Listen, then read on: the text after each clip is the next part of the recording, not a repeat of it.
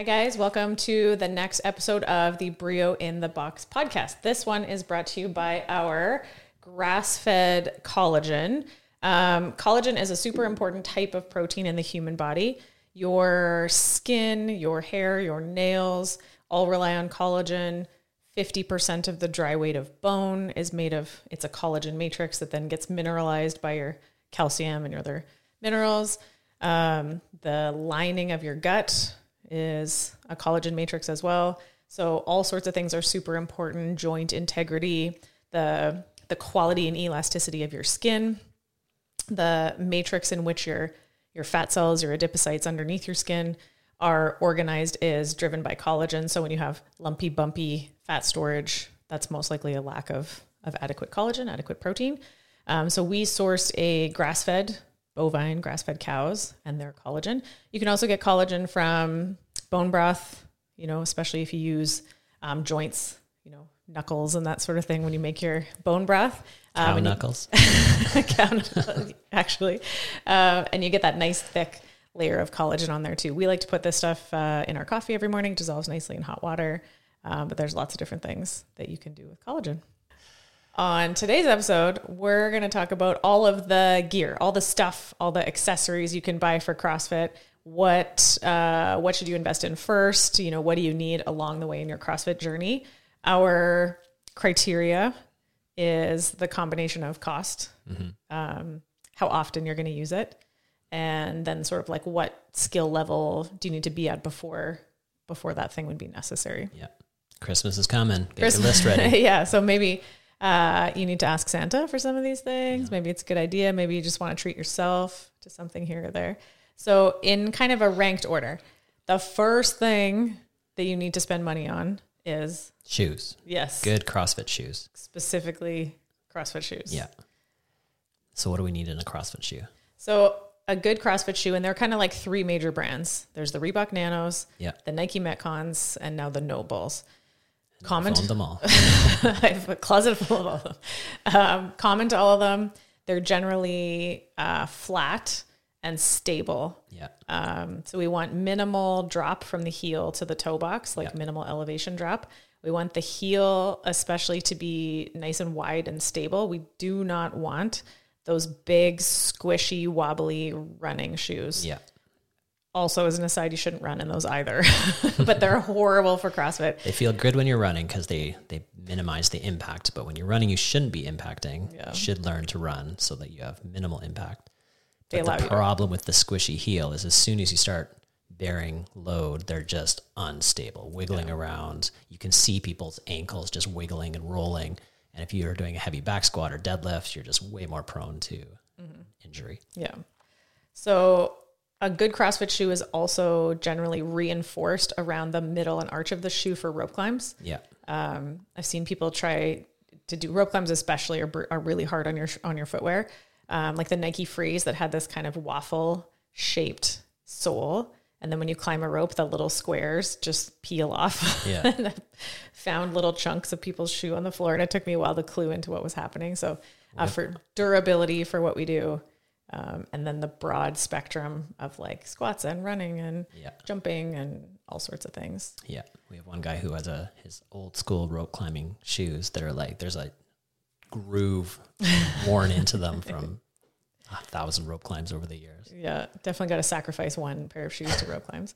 So in terms of the type of fit, generally the Reebok Nanos tend to be wider. People have wider feet. They have quite a wide toe box. I have super wide feet. Yeah. So my preference, the ones I usually wear, the Reebok Nanos. I've had pretty good luck with all of the different generations of them. Yeah, they've been around.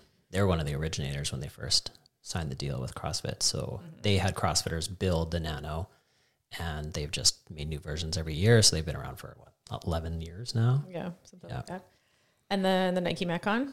Yeah, that one's a more narrow fit. I didn't like the Metcon that I had. I used my regular size with the Nano, and then I tried the regular size with the Metcon, and it just felt small, not even narrow, but just small all around. But I only really tried one version of the Metcon. Durability seems to be pretty good. Yeah. There's lots of people. A lot of people love them. At Brio that wear them and love them, and they seem to last pretty well. Yeah. And the good thing about the Metcom is like the newer ones come with that heel insert, which kind of alleviates the need for a weightlifting shoe, which we'll talk about later. But it's a good all-around shoe. A lot of people really like it a lot. Yeah, kind of. They have a good hybrid option. Mm-hmm. And then the Nobles. So Nobles now the official sponsor of David Riley today. My shirt. We had no money from Noble or any of these people to say anything. They're the sponsor of the CrossFit Games. Now they're the official sponsor of CrossFit. So the regular Noble trainer is exactly what we talked about. Wide, flat, stable, not a ton of cushioning. I think 0 drop from heel to toe on the Noble. So nice and stable, great for squatting.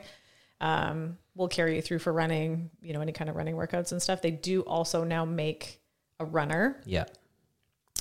I personally love the Nobles. You're not a big fan. I just have super wide feet. So I find them, I have several pairs. I can wear them for a few hours at a time, but if I'm on my feet in them all day, I find they really like compress my feet. So it makes my feet sore after a while. And I went a half size up when I got my second pair, I believe. And so, normally Nano's regular sizing. Noble, I went up half a size and they're great. And they just start really stiff. And a lot of people are like, oh, these are going to suck. But they do break in quite a bit and you get more movement in them after you've worn them for a while. Yeah. But I definitely wouldn't recommend like your first month using them for a lot of running or anything because they are quite stiff through the base. Mm-hmm. But the best part about them is how many like ridiculously cool styles they have. They look sweet. They look super sweet. You go on the website and you're like, okay, I've narrowed it down to 15 pairs. Now, how do I choose? And they're always making new ones. Yeah. They always get you with the emails. Like, you don't have this color. Yeah. Durability, not awesome. I've seen of all the shoes that seem to like break down on people, it's always the Nobles where the stitching comes apart or the soles come off. But customer service wise, they seem to be really on point. Yeah. I've never had any trouble with any of mine, but some people have. Mm-hmm. I've definitely, on the athletes in our gym, seen the most like breakdown in like the time frame where they shouldn't, where it's like, I've only had these shoes for 3 months or 6 months, but every person that's had that happen, Noble's just replaced them without question. Like it's super easy. They have super great customer service in that respect. So, they look sweet. They have a runner now, which is not awesome. You don't like it? I haven't tried it. No, it's again like that big squishy heel type of typical running shoe. You can't do CrossFit in them. You can't squat well in them. Right.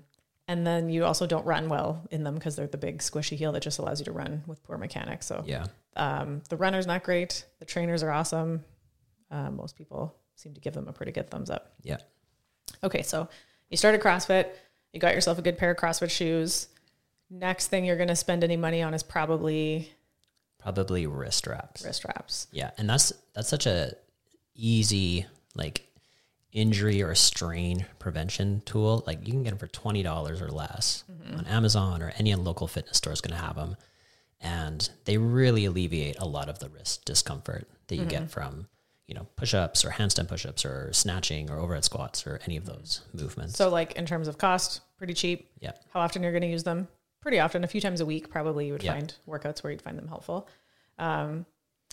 Unless you've been a gymnast or done something where you're used to bearing load on your hands, that is going to be a new thing to people in CrossFit. And it just takes time for the joints to build up, to become more robust, to be able to just handle, like you said, the push-ups and overhead squats and front squats people find particularly challenging on the wrists in the beginning. Yeah. So just a little bit of extra support seems to help quite a bit. Eventually you won't need them anymore. I used to wear wrist wraps all the time. I haven't in years now. I couldn't even tell you the last time I had to wear wrist wraps. So, but your muscles get stronger faster than your like connective tissue, and your joints will catch up.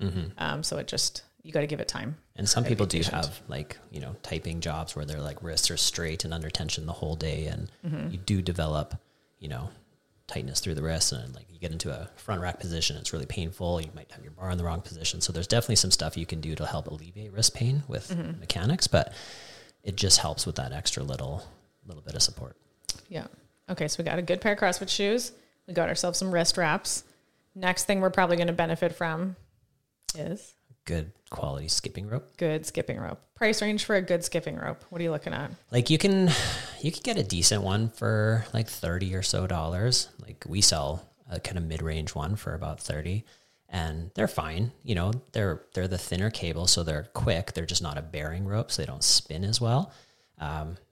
But even that is better than just like a rope or like a basic gummy kind of rope. And then if you get into like a Rogue or a RPM rope, then they're usually like $80 to $100. So not a ton of money. And like we use ropes every week. So it's a good investment for sure. It's a like significant difference. And even so we use RPM ropes for us. And recently I switched from a coated cable to an uncoated cable, and it was like a significant improvement in my double under feel. So it really does make a big difference. Yeah. There are people that are still working on the timing, the mechanics of the movement, and often it doesn't matter what kind of rope you have, that's not going to help. You still have to put the time in to get the timing figured out. But once you do get them, the rope makes a big difference. Yeah. And I often hate to blame the equipment for things, but a good speed rope really does make a difference. Once you, like you said, you get the timing. As an aside, I kind of prefer people to start with a less fast rope, something a little heavier, a little slower, because people often try to like whip it too fast. So a little heavier, a little slower rope kind of helps understand the timing a bit in the beginning. But then once you get it and you want to be able to do 100 double unders in a row, you're just going to have a lighter rope. Yeah. So it's one of those situations where, like the equipment actually does quite a bit of difference. So $80 to $100, a good quality rope will last you the handles 10 years or more. You might have to replace the cables periodically.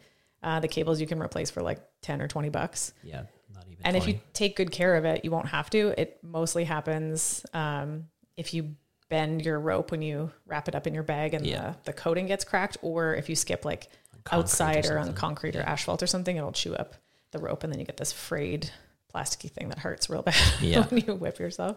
The other benefit of the gummy rope sort of thing when you're first learning is it hurts a lot less when you get whipped by it. And when you're learning double unders, you're gonna whip yourself for sure. So a bare metal wire sucks more for sure. But so we sell the RPM ropes at Brio. That's our preference. You and I both use RPM ropes. There's also RX Smart Gear. They've been around a long time. Rogue makes a good, like they have kind of a longer handled bearing rope.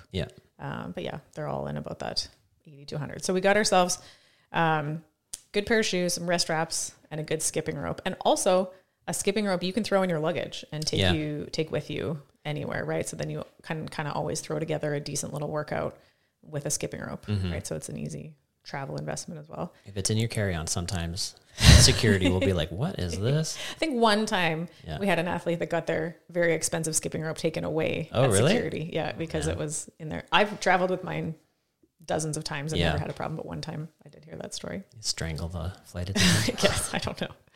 So then the other thing that's a worthwhile investment, especially in the first, sort of new to CrossFit phase, is some mobility tools. The most basic one being a lacrosse ball. You can get those from Sport Check. It's like $6 for a ball.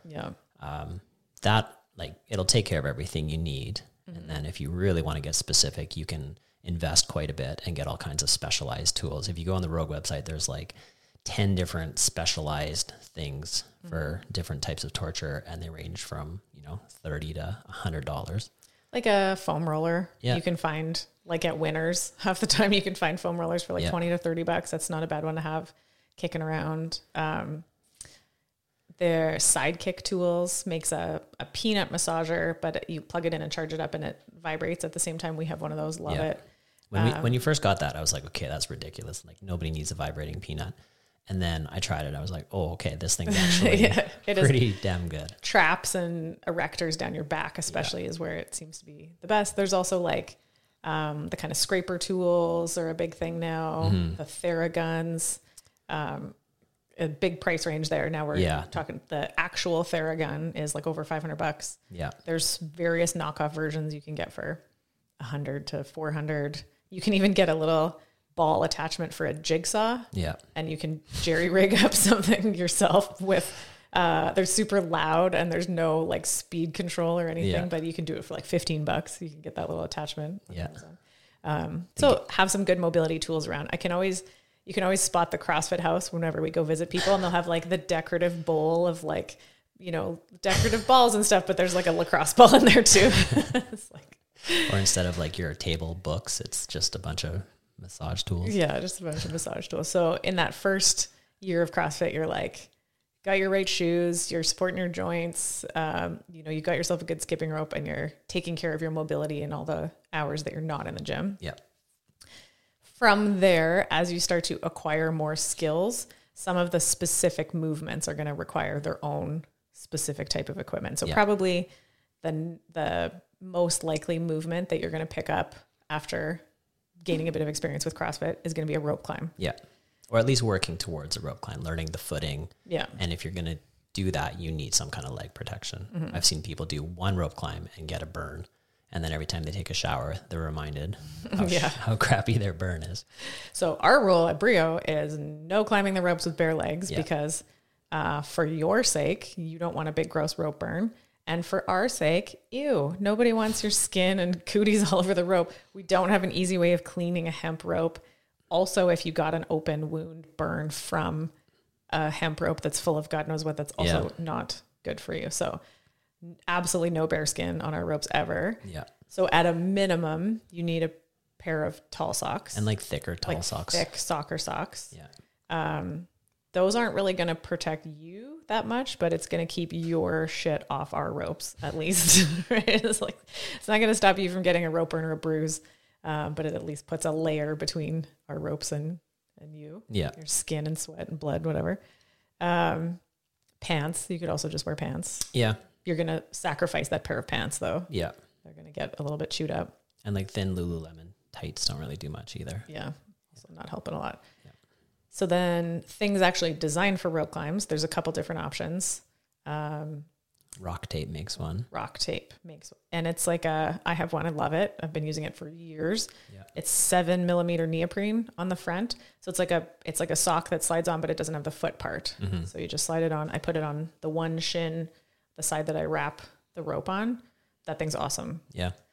They're like $50, $60, something like that. Something in that range. They'll keep you, it benefits both sides. Yeah.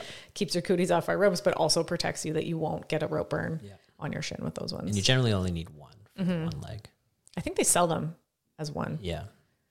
The other thing you can do if you have a pair of knee sleeves is, we'll talk about knee sleeves a little later, but like use them for double duty for rope climbs where you just pull them down and you have the thick neoprene of the knee sleeve covering your shin. Yeah, for sure. Okay, so you start doing rope climbs, you're going to need some leg protection, some kind of rope protection. You start lifting a little heavier, a little more barbell cycling. You're doing it well. Therefore, you're using a hook grip. Mm-hmm. Therefore, you would probably enjoy having some tape. Yeah. Some good CrossFit tape. Yeah. So goat tape's the stuff that we've always carried and used. Mm-hmm. And it just stays on you really well. A lot of like hockey tape and stuff, you like wrap it on and then you do a few lifts and it's just pulled right off. Mm-hmm. You just get a little bit sweaty. On the floor. Yeah. Yeah, you see tape fingers on the floor. But the goat tape, it sticks really well. It's nice and flexible, so you still get joint movement, even though you're taped up. I remember one time in Maui, not having any tape or anything on and doing hang cleans, and I like pulled a big chunk of my thumb like right off. I didn't even know there was anything going on there, but it was just the humidity and the barbell cycling. It just happened. So I don't usually wear tape, but if I am doing a lot of volume or if I feel like my thumbs are on edge, I'll tape them up a bit. Mm-hmm. Some people will do it with the hand wrap as well. Mm-hmm. But it's kind of good all around. There's lots of uses for it. Yeah. And it's nice and cheap. Yeah. So we sell goat tape for like $12 a roll. There's a scary sticky and there's a silly soft. So the scary sticky is not moving anywhere. It's got a bit of flexibility to it. The silly soft has a bit more give. It's got like some stretch to it. So it kind of depends what you're taping your wrists or your thumbs or, I find when we do dumbbell snatches, my like first knuckle of my thumb, just cause it kind of clunks into the end of the dumbbell, gets, ripped up. My thumbs are now just so calloused and lumberjack hands from all the years of lifting that I don't wrap my thumbs anymore. I don't need to, but sometimes it definitely is helpful. Before we get into that next one that I just realized we forgot was hand wraps. I was just thinking the same thing. Not on our list. Not on our list. But it just made me think of it. We're like, oh yeah, right. Oh yeah. And so hand wraps are something that you're going to need as soon as you start doing high volume bar stuff like pull-ups and toes to bar, Yeah. because nowadays you'll see workouts with 100 or more pull-ups or toes to bar. And almost everybody that's done one of those workouts has ripped open their hands at some point. Yeah. And it's such a avoidable thing. The most difficult thing is getting used to the hand wrap, because a lot of people hate them when you first start using them. Yeah.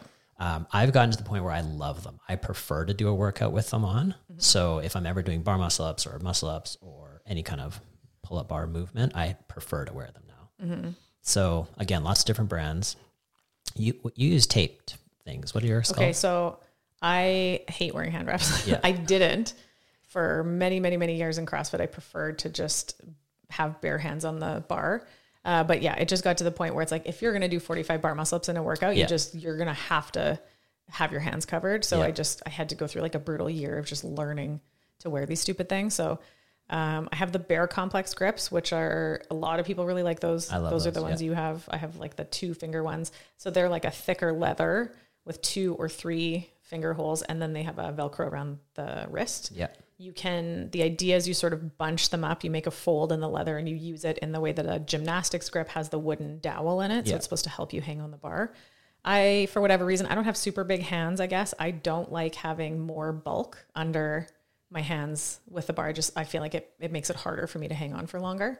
So I've been using now the natural grips, which are basically, they just pre-make the tape ones for you. So they have 2 finger holes and it's basically just like they've done a nice job of pre-making the like hockey tape style ones. Yeah. So you just 2 fingers, it's a few layers of tape. So it just protects that like first couple knuckles and that middle stigmata part of your hands. And then they do show you that you're supposed to tape it around your wrist. And lately I just don't. Yeah. I just have them on my hands and they're just kind of flopping around. And then I find it doesn't like pull on my skin or feel too tight or anything. Yeah. And then I can like rip them off if I need to quickly. So currently that's my preference, the natural grip ones. The durability of them obviously is not forever because they're just made of tape. You can make those ones yourself. Yeah. And they're like, there's a guide. You can find it's online easily. not that hard, but the natural grip ones are just, it's done for you. So I use the Bear Complex 3-hole ones. I have the carbon fiber ones and I love them and they've lasted for years. They slowly wear off. And I guess if you did enough volume, you'd eventually have to replace them. But like mine are going strong years later. Yeah. And I think those ones are somewhere around $50 or $70 or so. And then I saw Parker actually has a pair now that they don't have any finger holes. It's just a flap. And that way you can quickly transition from a barbell to a pull-up bar. I find I've gotten used to it enough where I can use them with a barbell and it's okay. But the only problem I'll have is sometimes if it gets too bunched up in the hand, it'll start to pull on my wrist, that little strap. And that can be pretty uncomfortable, but you just have to drop off and jump back up again and it's fine. Yeah, I know. And when you're looking at a pair of grips and you're like, oh, it's like, $75 or $100, you're like, oh, I'm not sure. And then if you actually rip your hands one day, you're like, I would pay any amount of money to not have this feeling right now. So better to get on top of that earlier. Biggest thing though, is it takes time to get used to them and you have to just kind of tough it out. The way, what I did was I would treat myself in the first half of the workout. I would use the wraps and then I would take them off for the second half of the workout, because at least if you're cutting the volume in half, you're probably not going to rip your hands. And then the more used to them I got, the more I would just wear them all the time. I still do that. Yeah. I still take them off halfway through. Screw these things. Yeah, I hate those things. Okay, so we got kind of protecting our thumbs and hands. Those 2 things kind of go together, tape and wrist wraps and hand wraps, grips. The next thing, as you get stronger, that you might feel a need for is a weight belt. Yeah. What is a good way to use a weight belt and what is not a good way to use a weight belt? It's not meant to be a substitution for your core stability. It's just supposed to facilitate, an extra bit of stability. So if you are wearing it all the time, that's not ideal. That's not a good thing because it's difficult for you to develop core strength if you're relying heavily on your belt. So for me, I'll only wear a belt when I get up into like 80 to 85% and above. And I try to do all my other lifting without the belt. So I'm still developing core strength. Or if I know I'm doing a workout that has some volume in it and maybe I'm feeling beat up from the day before or something like that, I might wear it for part of the workout, but I try not to wear it for the whole thing. Yeah. And then the other thing is not going too tight with it. if you can't even breathe with that thing on, it's too tight. It's meant to just like facilitate core stability. It's not supposed to completely eliminate the need of your abs. This is my opinion. I agree with you. I own several weight belts, sparkly sequin ones that I like. I almost never wear them anymore. I save them for over 90% is my threshold, but lately it hasn't even been that. I think that a person needs to do the work on good mechanics consistently, a good core strength. Yeah. Or you shouldn't be lifting those weights, basically. And it's like a few times a year when you're going to test a max that you're like, I'm going to treat myself to like one extra layer of abs. There's almost no WOD, like the high intensity workout, where I could see that it would be appropriate to wear a weight belt. Yeah. If you can't move well at speed, you're going too fast. Yeah. And I'm trying to think of a kind of workout where it'd be like, oh, okay, that one I would put my belt on. Maybe if it was some ascending ladder and it had a super heavy clean at the last rep, something like that, where you're like, I'm going to try to, for me, it'd be like 185 is kind of that clean weight where I'm like, I can do it on a good day, or I might miss it on a bad day. It's at the end of a workout, I'm going to throw my belt on. But for the most part, that belt is for special occasions. Yeah. And that's for a healthy person. There are people that use it because they have had an injury of some sort. And it's like a crutch, right? It's not something you should just permanently use. It's something you use as a tool to help get you off of the crutch.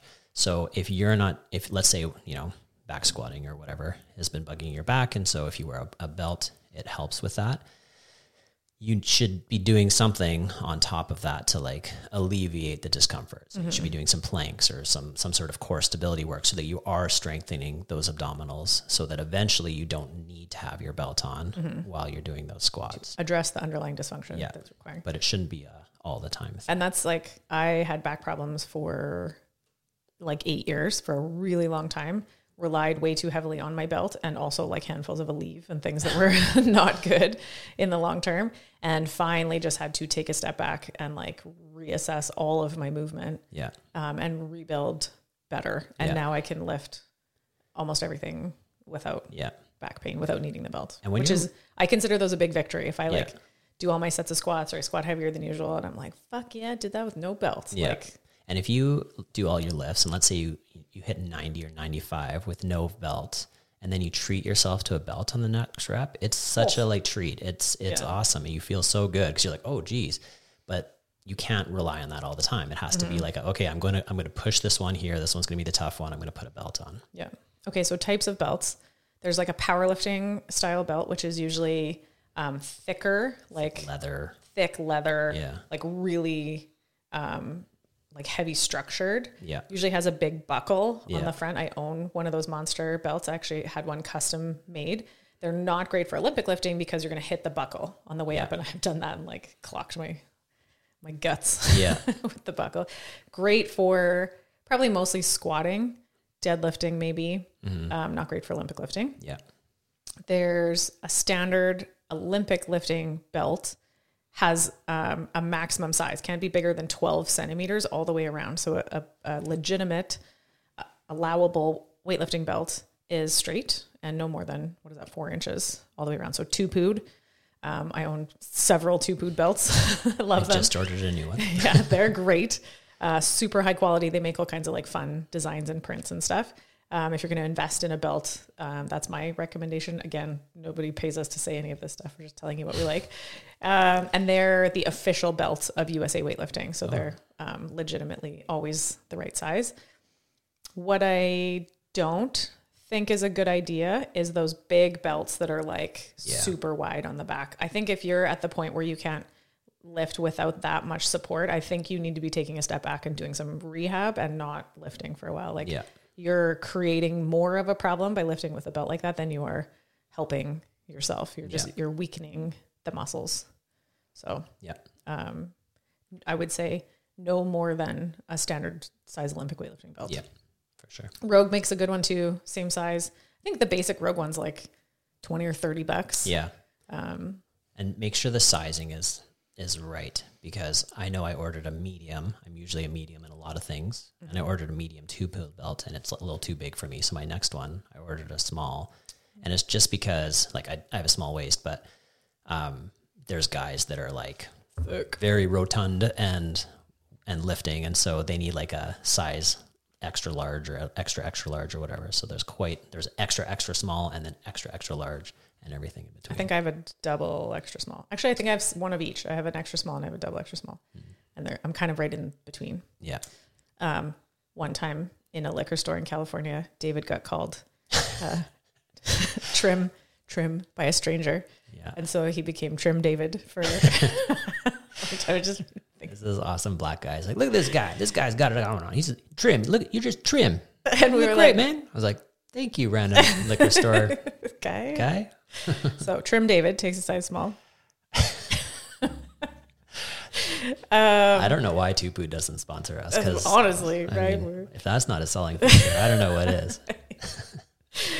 So now you're lifting heavier. You got yourself a belt. Yeah. Probably next up is some weightlifting shoes. Yeah, possibly. They are more specific, more expensive than a regular CrossFit shoe generally. Yeah. The big ones are Reebok makes a few different versions of a weightlifting / CrossFit hybrid shoe. Nike makes the Romellos. Adidas makes the... I don't remember. I can't remember what it is, but Adidas makes a really good weightlifting shoe as well. So Dewin is another. Oh yeah, the Dewin. So that's a Canadian company. Yeah. So old school weightlifting shoes, like for Olympic weightlifting, are wood on the bottom. So no flexible sole whatsoever. Yeah. So absolutely no good for like box jumps or running or skipping or anything other than basically just squatting or deadlifting. So now some of them, like the Reebok hybrid ones, have a flexible midfoot, but like a firm, solid heel. They usually have an elevation. Yeah. 1 to maybe 2 inch heel elevation, which is there to help people with shitty ankle mobility. Yeah. So you can squat on your heels, but still achieve like a very, very low depth squat. Yeah. So if you have tight ankles, they can be a help / crutch to get around your ankle mobility. Yeah. They're super stable. Yeah. So when you're under a heavy load, you don't want to have any like side to side wobble in a shoe with too much cushioning. Yeah. And I would say if you're interested in pursuing more weightlifting than just traditional CrossFit, it's definitely a good thing to buy. Mm-hmm. I've had a few different pairs, and I've gotten to the point where I never wear a lifter anymore. And I'm sure there's Olympic coaches out there that are like, sacrilege. Cringing, yeah. But for me, it's just like, there's certain workouts we do it'll be like running and squat snatches. And if I can't snatch without my weightlifting shoes on, then I either have to choose to run in my weightlifting shoes or spend 30 seconds changing my shoes. And that just seems like, when we're talking about functional fitness, that just doesn't seem like it should be necessary. A little princessy. Yeah. So I would say, unless you're doing a pretty good amount of like extra weightlifting, it's better off to just learn to move well in regular nanos or whatever, or do the mobility work you need to improve. Yeah. So you don't need them anymore. But some people do benefit from having them for sure. Yeah. My first year I went to Canadian Nationals for weightlifting. I wore Chuck Taylors and the referees all made fun of me, told me to get some real shoes. And so then I wore weightlifting shoes for years. All the years I was competing in Olympic weightlifting, because otherwise I don't feel like I needed them. I just did it so people wouldn't make fun of me, basically. But now I lift in my nanos or my nobles all the time. Yeah. And it's fine. I have wicked ankle mobility, so I don't feel like I really benefit from the heel elevation. Mm-hmm. If you have tight ankles, you'll find them. The biggest difference would be overhead squats. Yep. And probably pistols. Yeah. Those two things that require quite a bit of ankle flexion to be able to stay balanced. Yeah. Those would be the two. Yeah. And I would say, if you're going to use them when it's appropriate, and then like learn to go without them, so that if you do have to run and thruster or run and whatever, or box jump and something, you can still function. Yeah. Okay. So as you start to acquire more of these, higher skill movements, a little more protection, specifically. So knee sleeves. Yeah. What are knee sleeves for? Well, they're supposed to keep your knees warm mostly. So if you're a lifter who will do a set and then go sit down for a while, they keep your joints warm so that you're able to, rest and recover for your next set. They do give a little bit of structural support, but minimal, because it's basically just a thick fabric. Now, there's obviously like prescribed joint support things like you can do, but that would be like injury treatment. So just a general sleeve, it's meant to just keep you warm. They're usually between 3 and 5 millimeter neoprene. Yeah. Also helpful if you're doing a lot of lunges and you don't love making contact of your knee to the floor. There's a little cushion. Yeah. Like we said earlier, they can do double duty as rope climb protection. So if you have them on, you can peel them down and have it cover your shin. So if you're going to invest in one or the other of a rope climb sleeve or a pair of knee sleeves, you probably get more mileage and use out of knee sleeves. What am I, 13 years into doing CrossFit? I've never owned a pair of knee sleeves. Yeah. I've owned 2 different pairs, and I got to the point where I felt better without the knee sleeves. I do like a little bit of padding for a lunge, but other than that, I feel like I squat more comfortably without knee sleeves. And I tried the thicker ones and the thinner ones, and I tried 2 different sizes as well. And for me, they seem to cause more problems than they fixed. So. Yeah. At one point I was like, I should get a pair of knee sleeves, mostly as more of like a fashion statement. And then I was like, wait, I don't have knee problems. So I had to talk myself out of that one, but they do make lots of cute ones. So and some people love them and wear them all the time. Reband is the big one. Yeah. I think they sell them They sell them in do. singles. So if you had one sore knee or wanted to wear it for rope climbs, you can do that. Yeah. They're like 70-ish. Yeah. Someone gave me a hot tip that there's a liquidation store in Saskatoon that had a whole bunch of Reband knee sleeves for some reason on for pretty cheap a little while ago. I don't know if they're still there. Yeah. There's another company I'm trying to think like of. Rock Tape makes another one. Rock Tape makes them. There's a few little makes fun patterns and all that kind of, if you want to wear them as a fashion statement. Yeah. Like pineapples on your knee sleeves or whatever. And then once you can do lots of ring dips and muscle ups, probably some arm protection, arm sleeves.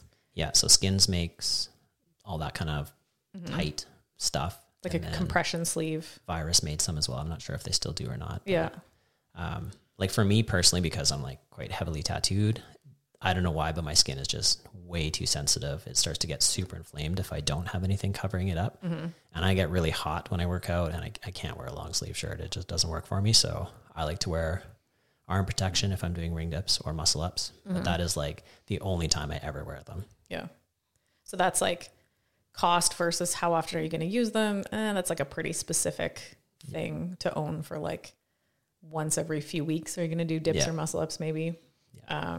The Virus and Skins ones are like $80 to $90, I think. The Virus ones were quite a bit cheaper, but I had a pair of Lululemon ones at one point that were like meant for runners for like winter. It was like an extra layer of arm protection. They're like compression ones. Oh yeah.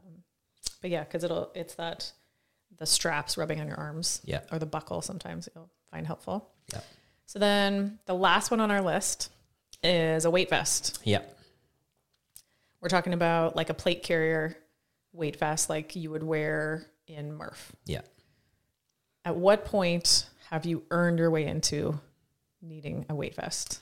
Generally for us, like you're going to use them when you're doing body weight movements. You don't really use them when you're weightlifting. So you need to be very confident with your body weight movements. We'll use Murph as an example. Generally we say, unless you've done a sub 40 Murph, you shouldn't be using a weight vest.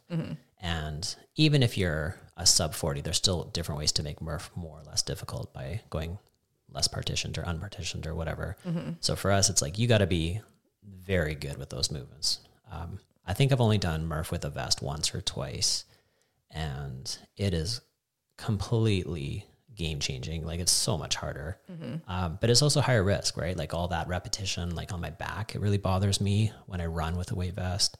So it's not the type of thing where you're going to throw a weight vest on and then use a green band for pull-ups, like that's just silly. Yeah. So you really got to earn it. Yeah. So I think you need to be like highly competent for a lot of volume, good stamina in your body weight movements before you would need to put it on. Investing in your own is nice because then it's only your own sweat and grossness on it. We used to have communal weight vests that everyone could borrow. COVID times, we stopped doing that. Yeah. It's a little bit gross and probably won't bring those back. Yeah. It's hard to clean them properly. Yeah, you can't really like throw them in the washing machine. You can give them a little Febreze, but that's about it. So kind of gross. So it is nice to have your own. Extreme Monkey makes a good tactical vest setup, and I think their kit includes the plates. Does, yeah. So Fitness Solutions in Saskatoon has them. You can order them as well. For like, last I looked, they were $169.99. Yeah. I don't know if prices have gone up a little bit, but that's a good price for a weight vest that includes the plates. Yeah. You can go all the way up to the 511 is like the premium, the premium kit. The vest alone is like $350 or $400 or so. There's a few That's the one you ask Santa for. yeah. Santa brought us weight vests a few years ago. And then you still have to buy the plates on top of it. So you either have to know someone locally that will cut the metal for you, or you have to order them. And then where you really get dinged is the shipping, because you're shipping just weight. Yeah. Rogue has a bunch of different options now, as low as like the Condor vests that are like $60 or $70. Yeah. Again, no plates. Comfort wise, not very good though. Not great. And then Rogue made one that was more of a like entry level, but still comfortable one. And then you can find some on Amazon as well. The best ones are the ones that are like thinner, because when you get the big sandbag ones, they just like, they bounce and they stick out really far and they're just uncomfortable to wear. And then the other thing is like having some sort of like comfortable fabric up on the shoulders, because if it's just rubbing on your neck the whole time, it can be pretty rough. Yeah, you want a good comfortable fit. So like Murph style, you want to be able to do a sub 40 Murph without the vest before you would add the vest on. We always have been doing it on Boxing Day the last few years. I think it's Chad, which is 1,000 step ups. Yeah. You can wear a weight vest. It's actually prescribed heavier than a typical 20 and 14 pound weight vest. I think that one's 45 for the guys in a pack. In a backpack. You could use your weight vest if you were training to like do a big hike, you know, if you were going to like hike the West Coast Trail or something, and you were going to do a lot of just like walking the dog and throw your weight vest on, you know, you could make use of it in that sense. Yeah. If you were training specifically to be able to like pack stuff around. But I think the biggest thing to remember is that like intensity is the key factor in the workout. And if you throw a vest on and the intensity just drops down to 0, you're not getting any better. Like, what was even the point? Yeah. Sometimes a fun thing to do is if somebody's lost a lot of weight, if they've lost 20 or 30 pounds, it's cool to put the vest on and be like, holy crap, I was walking around with this the whole time. Like, that's insane. Yeah, that is But you don't necessarily have to do Fran with it on to understand how far you've come. Yeah. So in terms of like cost for how often you're going to use it, a weight vest was lowest on our list because they're pretty expensive. Yeah. And you're really only going to bust that thing out like a few times a year. And chances are, like, if you can just make it to the CrossFit Games, they're going to give you a free one. Yeah. So you might as well just wait. Want a free vest? Yeah. Just got to qualify for the CrossFit Games. Easy. No problem. Piece of cake. Okay. So to recap, here's our list. First thing you got to buy is a good pair of CrossFit shoes. Yeah. General CrossFit shoes. Day one. Get yourself some wrist wraps, probably a good skipping rope, and some mobility tools. Yep. Kicking around for some decorative accents in your house. As you acquire more skills, you're going to need some kind of rope climb protection. You'll probably want some goat tape or some, I shouldn't say specifically goat tape, but some kind of good athletic tape. Yeah. Good stick. Yeah. You'll use that a lot and it's pretty cheap. Hand protection. Some kind of grips or wraps. Experiment to find ones that you like and can tolerate keeping on in a workout. You get into some heavier weights. You're probably going to benefit from a weight belt. Periodically treat yourself to a weight belt once in a while. Weightlifting shoes as well, especially if you're going to invest more time in Olympic weightlifting. Maybe some knee sleeves, although not necessarily ever. Like I said, I've never owned a pair of knee sleeves. Arm sleeves, protection if you're doing if you get your dips or muscle ups. Yep. And then the last treat is a weight vest of your very own. Yep. Yeah. You can hang it up on your treadmill that you also never use. Ours are like decorative on our wall in our garage gym with all the cool patches on them and stuff. Yeah. We bust them out once in a while. Once in a while, but the rest of the time it's just decorative. It's good for camping. Yeah. Yeah, we do actually. We take our weight vest camping. It's easy to throw in the truck, and then we can do like a run and lunge and squat. Or carry it from the truck to the camper and pretend it's not there. I've heard of a few people doing that, also hauling it with them. Okay, so that's a good like sort of Christmas list, maybe gift inspo for the CrossFitter in your life. Feel free to like forward this or make a note or, drop a hint to your spouse if any of these things on the list are things you still need to add to your kit. Thanks for watching. Thanks.